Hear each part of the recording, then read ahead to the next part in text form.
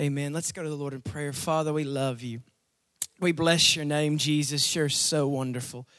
God, I pray today, God, that there would be just a release of your spirit. Lord, the word would be powerful, God. You're so beautiful. You're excellent in all your ways, King Jesus. I bless you. I bless your name, God. Let us have eyes to see and ears to hear, Father. In Jesus' name we pray. Can we give the Lord just a hand clap real quick? Just one big one. God, we love you, Jesus. We love you so much. I love you, Jesus. Amen. This morning, I've been, even during worship, the Lord's been kind of moving on my spirit. And I'm really, really happy that my nephew got to come this morning and worship. But it literally grips me because we are in an important hour. That if we don't grab hold of this generation, that we realize that 50 million of those have been aborted. And I pray that we can grab hold and burn for something that is much bigger than we are and run with the power of God and see things changed. Man, it gripped me bad this morning that I want to see that generation worship God with everything they've got because Satan is trying to take them. Y'all think it's crazy? It's just the world. No, it's not just the world. The enemy is after our children. God, it's become more and more real to me that I'm having a baby, guys, that could be one more that hasn't had the chance to live out the life that God ordained it to live. Guys, we've got to be radical for what God's called us to do and not be passive and prepare for our own pace and prepare our own homes to burn for a generation. That's what the fire on the altar is today, guys. We burn for something more than just what we can see in our front two eyes and what we see in our own home. But guys, what about you have a daughter? You've got to burn for her husband. And you've got to burn for her husband's friends. Because this is so much greater than what we actually can fathom, guys. That God is calling us to raise up a generation that burns because we burned. That knows God because we wouldn't let them forget what God did. That's what God told him. He said, don't forget and don't stop telling them what I did for you so that they will believe and I'll do what I plan to do in their lives too.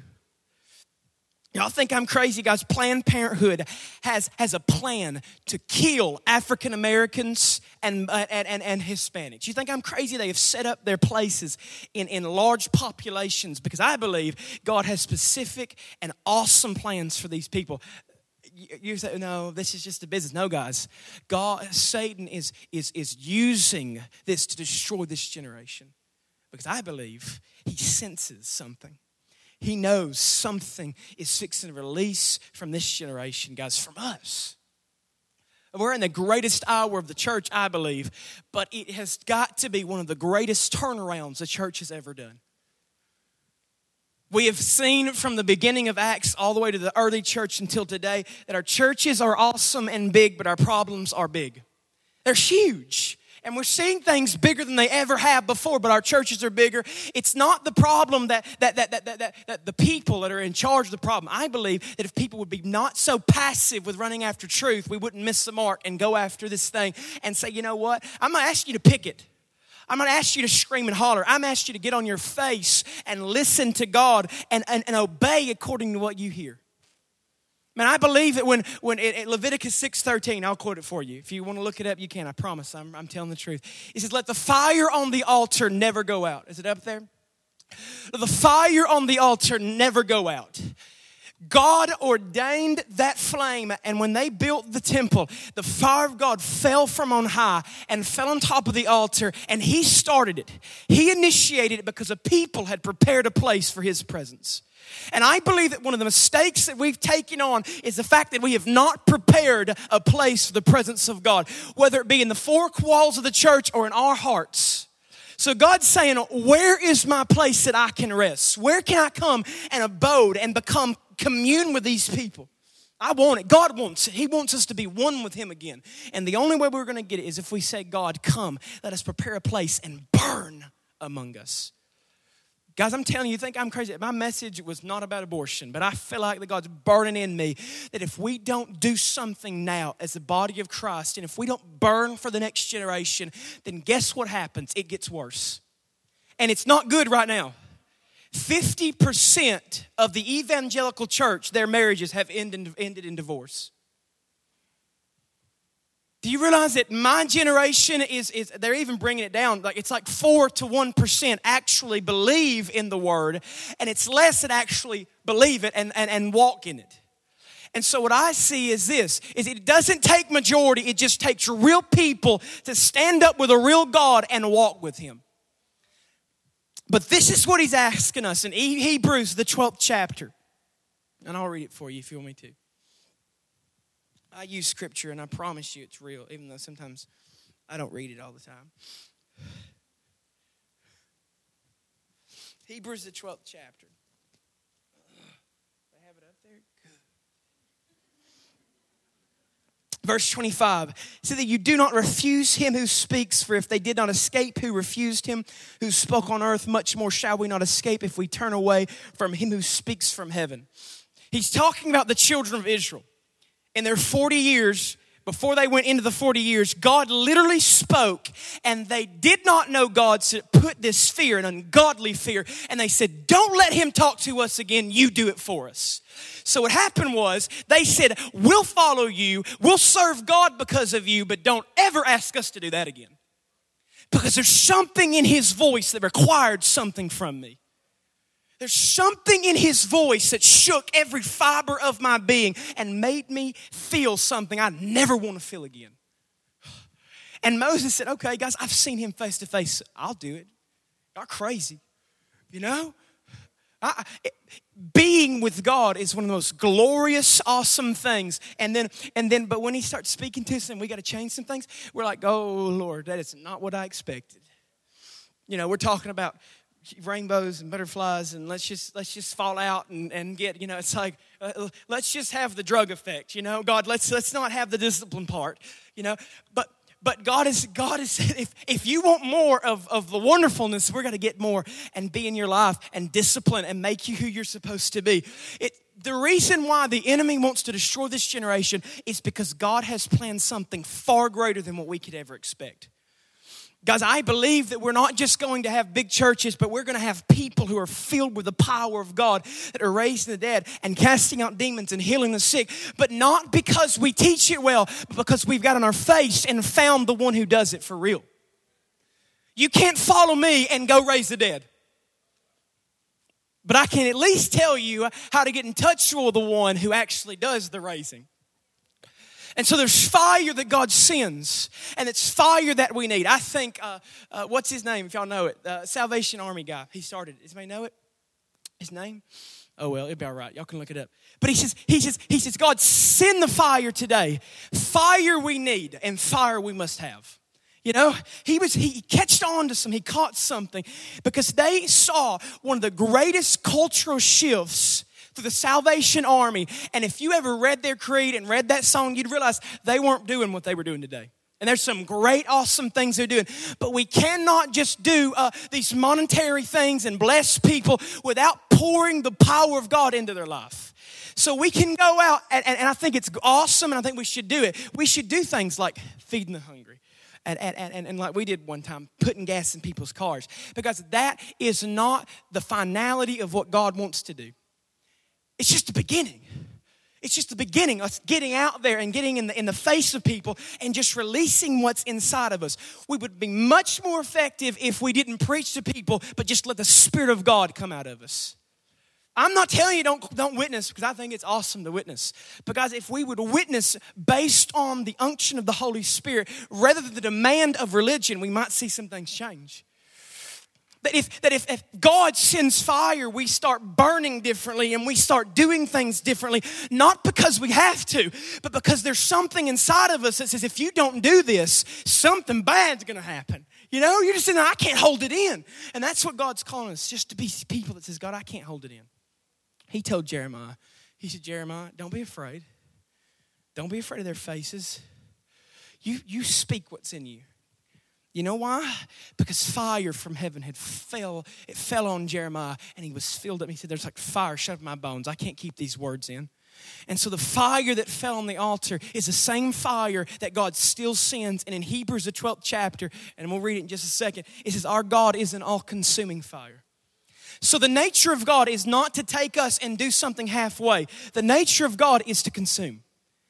And so we sit here and we try to have relationship with God and say, I'm going to give you half of me. And we're always irritated. We're always angry. We're always on a roller coaster because the nature of God, so you can have all of Him, is to give all of yourself. It says that He's a Father and He doesn't want to withhold any good and perfect gift from us. He wants to lavish us with His love and His gifts. But His nature is, I got to have it all. He's jealous, guys, and I believe the flame that He sent is the same jealous flame that burns in His eyes. He's jealous for us. And I believe that He burns for every single child that has been aborted. And He burns for every man that paid for it. And He burns for every girl that had it. He wants to restore and to heal and to bring your testimony as a powerful, powerful tool against the enemy. Guys, I am not up here saying if anybody who's had an abortion. Guys, I know people who have. I know people who have. But they have repented and said, God, if you can use what I did as a testimony to change people's lives, then that, God, is what I'll give you. I'm telling you, I believe it says, Colossians, the 5th chapter talks about how that it is for freedom that Christ has set us free. That the reason why, if you did that and He's healed you and restored you, He's given you a prophetic mission to release your testimony into young girls' lives and young men's lives, to restore them and to heal them and see freedom come into their life. That's the message of the gospel, guys. Not to wake up one day and say, man, I haven't done anything wrong, I'm saved. It's a wake up when Jesus comes and reveals Himself to say, I'm a mess, but you're bigger than that. You know, that's glorious, guys. That's glorious that I can look back and stand here and know that I was contemplating suicide years ago, but now I'm filled with joy, married and having a kid, not because what I did, but because His grace. And that's God. That's God. Man, Psalms talks about how that His thoughts over us are good. And they're greater than the sand on the seashores. And He sings over us. And He's not some God that sits up there with a scepter saying, I'm going to kill them whenever I get a chance. I'm going to set the earth on fire and burn everybody up because I hate them. That's not God. That's not God. His mercy is new every day. But friends, His love causes and pushes Him to bring judgment. It's not He's sitting there saying, man, they're stupid, I'm going to get them. You know, He's sitting there saying, I love them so much, I have to change this. And so I believe this, man, and I haven't been able to talk to my brother and sister-in-law, but Noah is one of the most powerful stories that we need to look at in the end times. Because as in the days of Noah, so it shall be in the coming of the Son of Man. He said, what we don't understand is this, is that Noah lived such a life that he looked at people and said, I'm doing it so you have no excuse. You know, everybody else is living bad, but no, I'm not, and you have no excuse because God is able. We believe, man, that blows my mind, guys. God raised up an entire generation through him. And what happened was so awesome to this. If you'll burn and you get this fire, guess what happens? You can live such a life that your life saves your family. You see that? Noah, who lived? Noah and his family. And so what happens is when we get set on fire and the unction of God gets in us and we stop just living it here, but carrying it into our lives, into our homes where people can't see, integrity is what we need.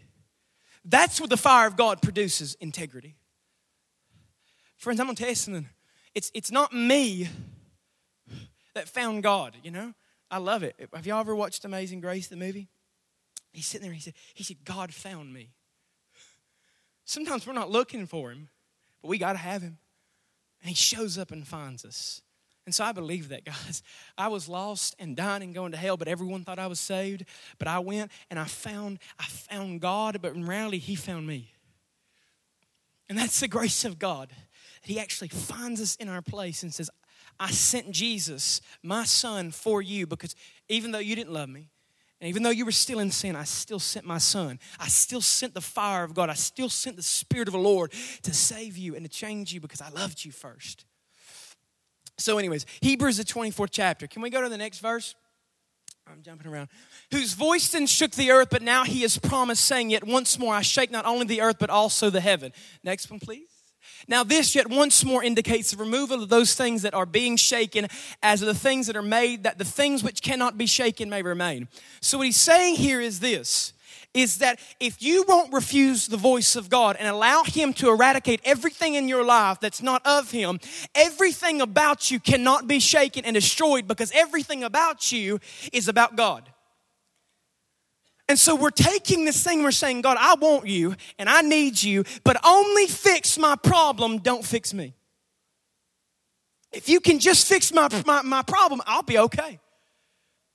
But God's saying, but if I give you $1 million and you still don't know how to handle money, you're going to be in the same shape you were 5 years ago. God fixed my marriage, but if I don't eradicate a lustful spirit out of you, you will never be able to save your marriage. So we want the facade God that changes the way things look, but when He starts messing around inside of us, we're like, God, come on now. You're going to have to hold off for 1 second because I did not expect this. So His voice, this is what it says. What we need to understand is right here in Hebrews, the 12th chapter, He's saying my voice is the initiation of the shaking. My voice, when you say, God, I want to hear you, I want to know you, He starts speaking and things start shaking. And you're like, what's going on? It's that you ask God to speak. And when He speaks, it demands change. But in that demand, when we hear the voice of God, right when we hear it, He gives us the grace. And I'm not talking about you hearing me, but you hearing Him in your spirit. It's different. It's different when it gets inside of you. That's why when Isaiah prophesied that you worship me with your lips, but your heart is far from me. You can do it and you can play the part, but I want your heart. I don't care if you can jump for 30 minutes. And I don't care if you lay on the floor. I want your heart. And if your heart burns to lay before me, then that's what I want.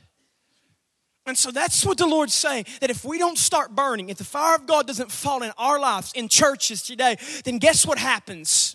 Guess what happens? 50 million more children will be aborted. 50 million more marriages will fall apart. 50 million more promises of God will never have its chance to be lived. And that's why I tell my wife, and we live this way, I'm like, there's 50 million that's gone, and I will cry, and I will shout, and I will declare for the 50 million that has no voice. We're living this thing, and we're pretending like it's just not happening. Well, it's happening. There's probably a drug house right down the street for all we know. And God is telling us not to be so fixed. This is what the Lord spoke to me the other day. He said, if you could get your eyes off the church and get your eyes off you, you could probably see people dying in front of you. Because I'm sitting there, I'm thinking, how do we fix the church? God, what are we going to do? Blah, blah, blah, and I'm not talking about this church. The whole church, everybody, okay? Just making sure y'all have the idea of church universal, not. Anyways. So we're in a set place to where we're saying, how do we fix this? I don't like the way they do this. I don't like the way they do that. Well, that's easy for you to figure out what you don't like. You can see it. It's right in front of you. But if we get our eyes off the church and stop trying to live for the church and live like the church and get our eyes on Christ, the one whose eyes blazes like fire, then maybe we could see what He's trying to fix in the earth. It only takes seeing it from God, revealing it to you to actually have the calling to change it, guys. I'm telling you, once it starts burning in you, He's giving you the grace to do something. Because I'm going to be honest, I don't burn for the things that JC and Jamie burn for. You know? God's placed them and called them to do things. I don't do it for Rick and Dava. You know? We just have different desires and that's what God has called you to do. And if I run around trying to fix everything everybody else is doing wrong and not doing what God called me to do, guess what? I'm messing everybody up because I don't have the grace there. And so the fire of God is beckoning us to return to the altar. It's beckoning us. I'm telling you, God spoke to me and told me, He said, the fire's not the issue. There's nothing on the altar. My fire is perfect. I don't have an issue. It's that people haven't come to the altar and say, God, I'll give it all. We'll sing about it. I'll give it all. Every bit of it, God. But He's saying, will you really give it all to where when I start moving and I start changing things, will we sit there and say, God, I'll hold on to the four corners of that altar and I will not let go until you change me. That's what Jacob said. I won't let go until you bless me. I won't let go. Dude, his hip got knocked out. He was hurt bad. He said, I will not let go until you bless me. Because he had found something different. And he birthed a generation. He come in contact with the fire of God. He come in contact with God. And he says, I will not let go until you change me. God, I will not let go until you bless me. And so it happened. God said, I call you Israel. Does that blow your mind? That God didn't just change his name, but he said, I'm actually going to turn you into the nation that I promised Abraham. I love it, man. That I believe that we are the Jacob generation. That we have went around and we've done drugs and we've had sex and we've been caught up in pornography and we've tried to wheel and deal and make it our own and do what we want. But then when we come in the face of God, he's saying, if you'll let me get you and change you, I'll change an entire generation to you. I believe that. Come on. Yes, God. Bless you, Jesus. Oh, Jesus. Okay, let's go. It says, verse 28, therefore, since we are receiving a kingdom which cannot be shaken, let us have grace by which we may serve God acceptably with reverence and godly fear. Verse 29, for our God is a consuming fire. So I believe that what we're receiving is a kingdom that cannot be shaken. God does not shake in fear at what kings of this earth is doing and what the principality of the air is doing either. He doesn't shake. He laughs. He laughs. He says, I'm in control. He wheels kings around like chess pieces, guys. Paul talked about that blessing people in authority because God put them there. I'm going to be honest. If we vote unrighteously, we put them in there. And God allows it because we have a perfect will and a permissive will. And so if we choose his permissive will, he's saying, I'll let you. It's not my plan, but I'll let you. And so we're sitting and saying, I don't like it anymore. I don't like this. I don't like that. Well, guess what, guys? We should run and vote and do what God's called us to do based on the righteous morals of the word. See, I'm not a 401 anymore. I can talk about, not a 401, but a 501c3. I can talk about politics all I want to. They won't take mine. I'm a nonprofit. But we are in a moment, really, that we're moving into election. And it's not just an election, but it's a shift for our nation. We're moving into one of the most important places of America we've known. Because I promise you, America in the next 5 years will not be the America that we've known. But God will be the same God forever and forever and forever. I promise you guys, the anointing's much stronger. I was like, Jesus, I love you, Lord. Because we need the anointing of God. We need the presence of God. Because if we don't have it, we're useless. If we don't have love, he told the church of Ephesians, be rooted and established in love. And then he said in 1 Corinthians, he said, you can prophesy and you can have all these awesome gifts, but if you have not love, they're useless. So what is the fire of God? It is from the very place of God's heart that brings a fiery love into a generation. And I'm hurrying, guys. I don't know how much longer I got. I'm hurrying, guys. Okay, so this is what we see. Aaron and his sons were the first priests to attend to the fire of God. Okay? And in Psalms 133, we see that it says that the unity of brethren is like the anointing oil on Aaron's head that ran down his head, down his beard, down his garment. The oil got on his garment. They were anointed. Him and his sons were anointed to attend to the fire of God, which was supposed to burn forever. Okay?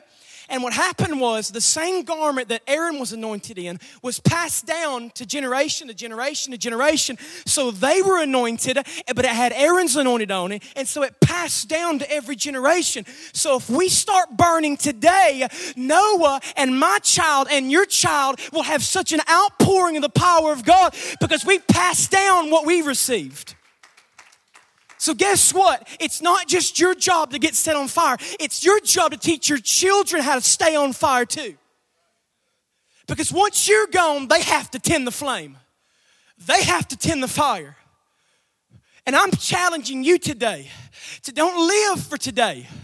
Don't live based on what I'm just going to, my kids, they're little, they don't have to. Guys, I'm going to tell you something. You teach your children while they're 2 and they're 1. You pray over them and you prophesy over them and you speak to them. I'm telling you, we've got a prophecy over my boy right now, and I speak it over him while he's still in her womb because God's forming him. And even while God's forming him, I'm speaking the word of the Lord. Because my son's not going to have to deal with what I dealt with. That's a joy, guys. And if we'll get in the face of God, your children won't have to battle the giant you battled. Let's run like David. Man, he screwed up big, but he said, I won't quit. And he looked and said, God, take the kingdom from me. Don't take your spirit. Don't take the fire of God from me. Because that's all that matters. So guys, we got to burn the fire of all on the altar. A generational flame that burns. I believe it. You guys believe it? Believe it? I believe it. Ah, Jesus. The band can come up here real quick. I got 2 more hours. I could go for 2 more hours. Dude, I could. Y'all think I'm crazy? No, but we are in a season. We're in a moment. And we think that, well, God is everlasting. We'll be able to do, even if we kind of mess it. No, guys, there are moments that God says, here's what I have for you. And if you miss it, you miss it. Let me explain. He wept over Jerusalem. It says that Jesus looked and wept over Jerusalem because they had missed their moment. Jesus, the Son of God, was in their midst, and they looked at him and rejected him. And I believe that one of the issues we have today is the spirit of rejection. And I know I only have like 5 minutes. I'm hurrying, guys. Don't worry. I'm not going to keep you too long. Not too long. But from the beginning in Genesis, from the beginning, God come into the cool of the day and commune with Adam and Eve, okay? Then they looked at God and said, I reject you, God. I want something else. So first, they rejected God. And from that initial rejection of God, man became a rejecter. It became his nature to reject everything he didn't understand, everything he didn't like. So what happens is in this generation, if we don't accept and empower this generation just because they're different and they're weird and they like to do things differently, then guess what? We are still living in the same sin that began this whole thing. And that's why we need a spirit of adoption. To adopt and to bring in with love. And the only way we're going to get that is the fire of God. It's the power of the Spirit of the Lord. Holy God, let's bow our heads. Holy God, we lift you up. We lift you up. We lift you up. I bless your name, Jesus, the slain lamb. On the third day you were resurrected.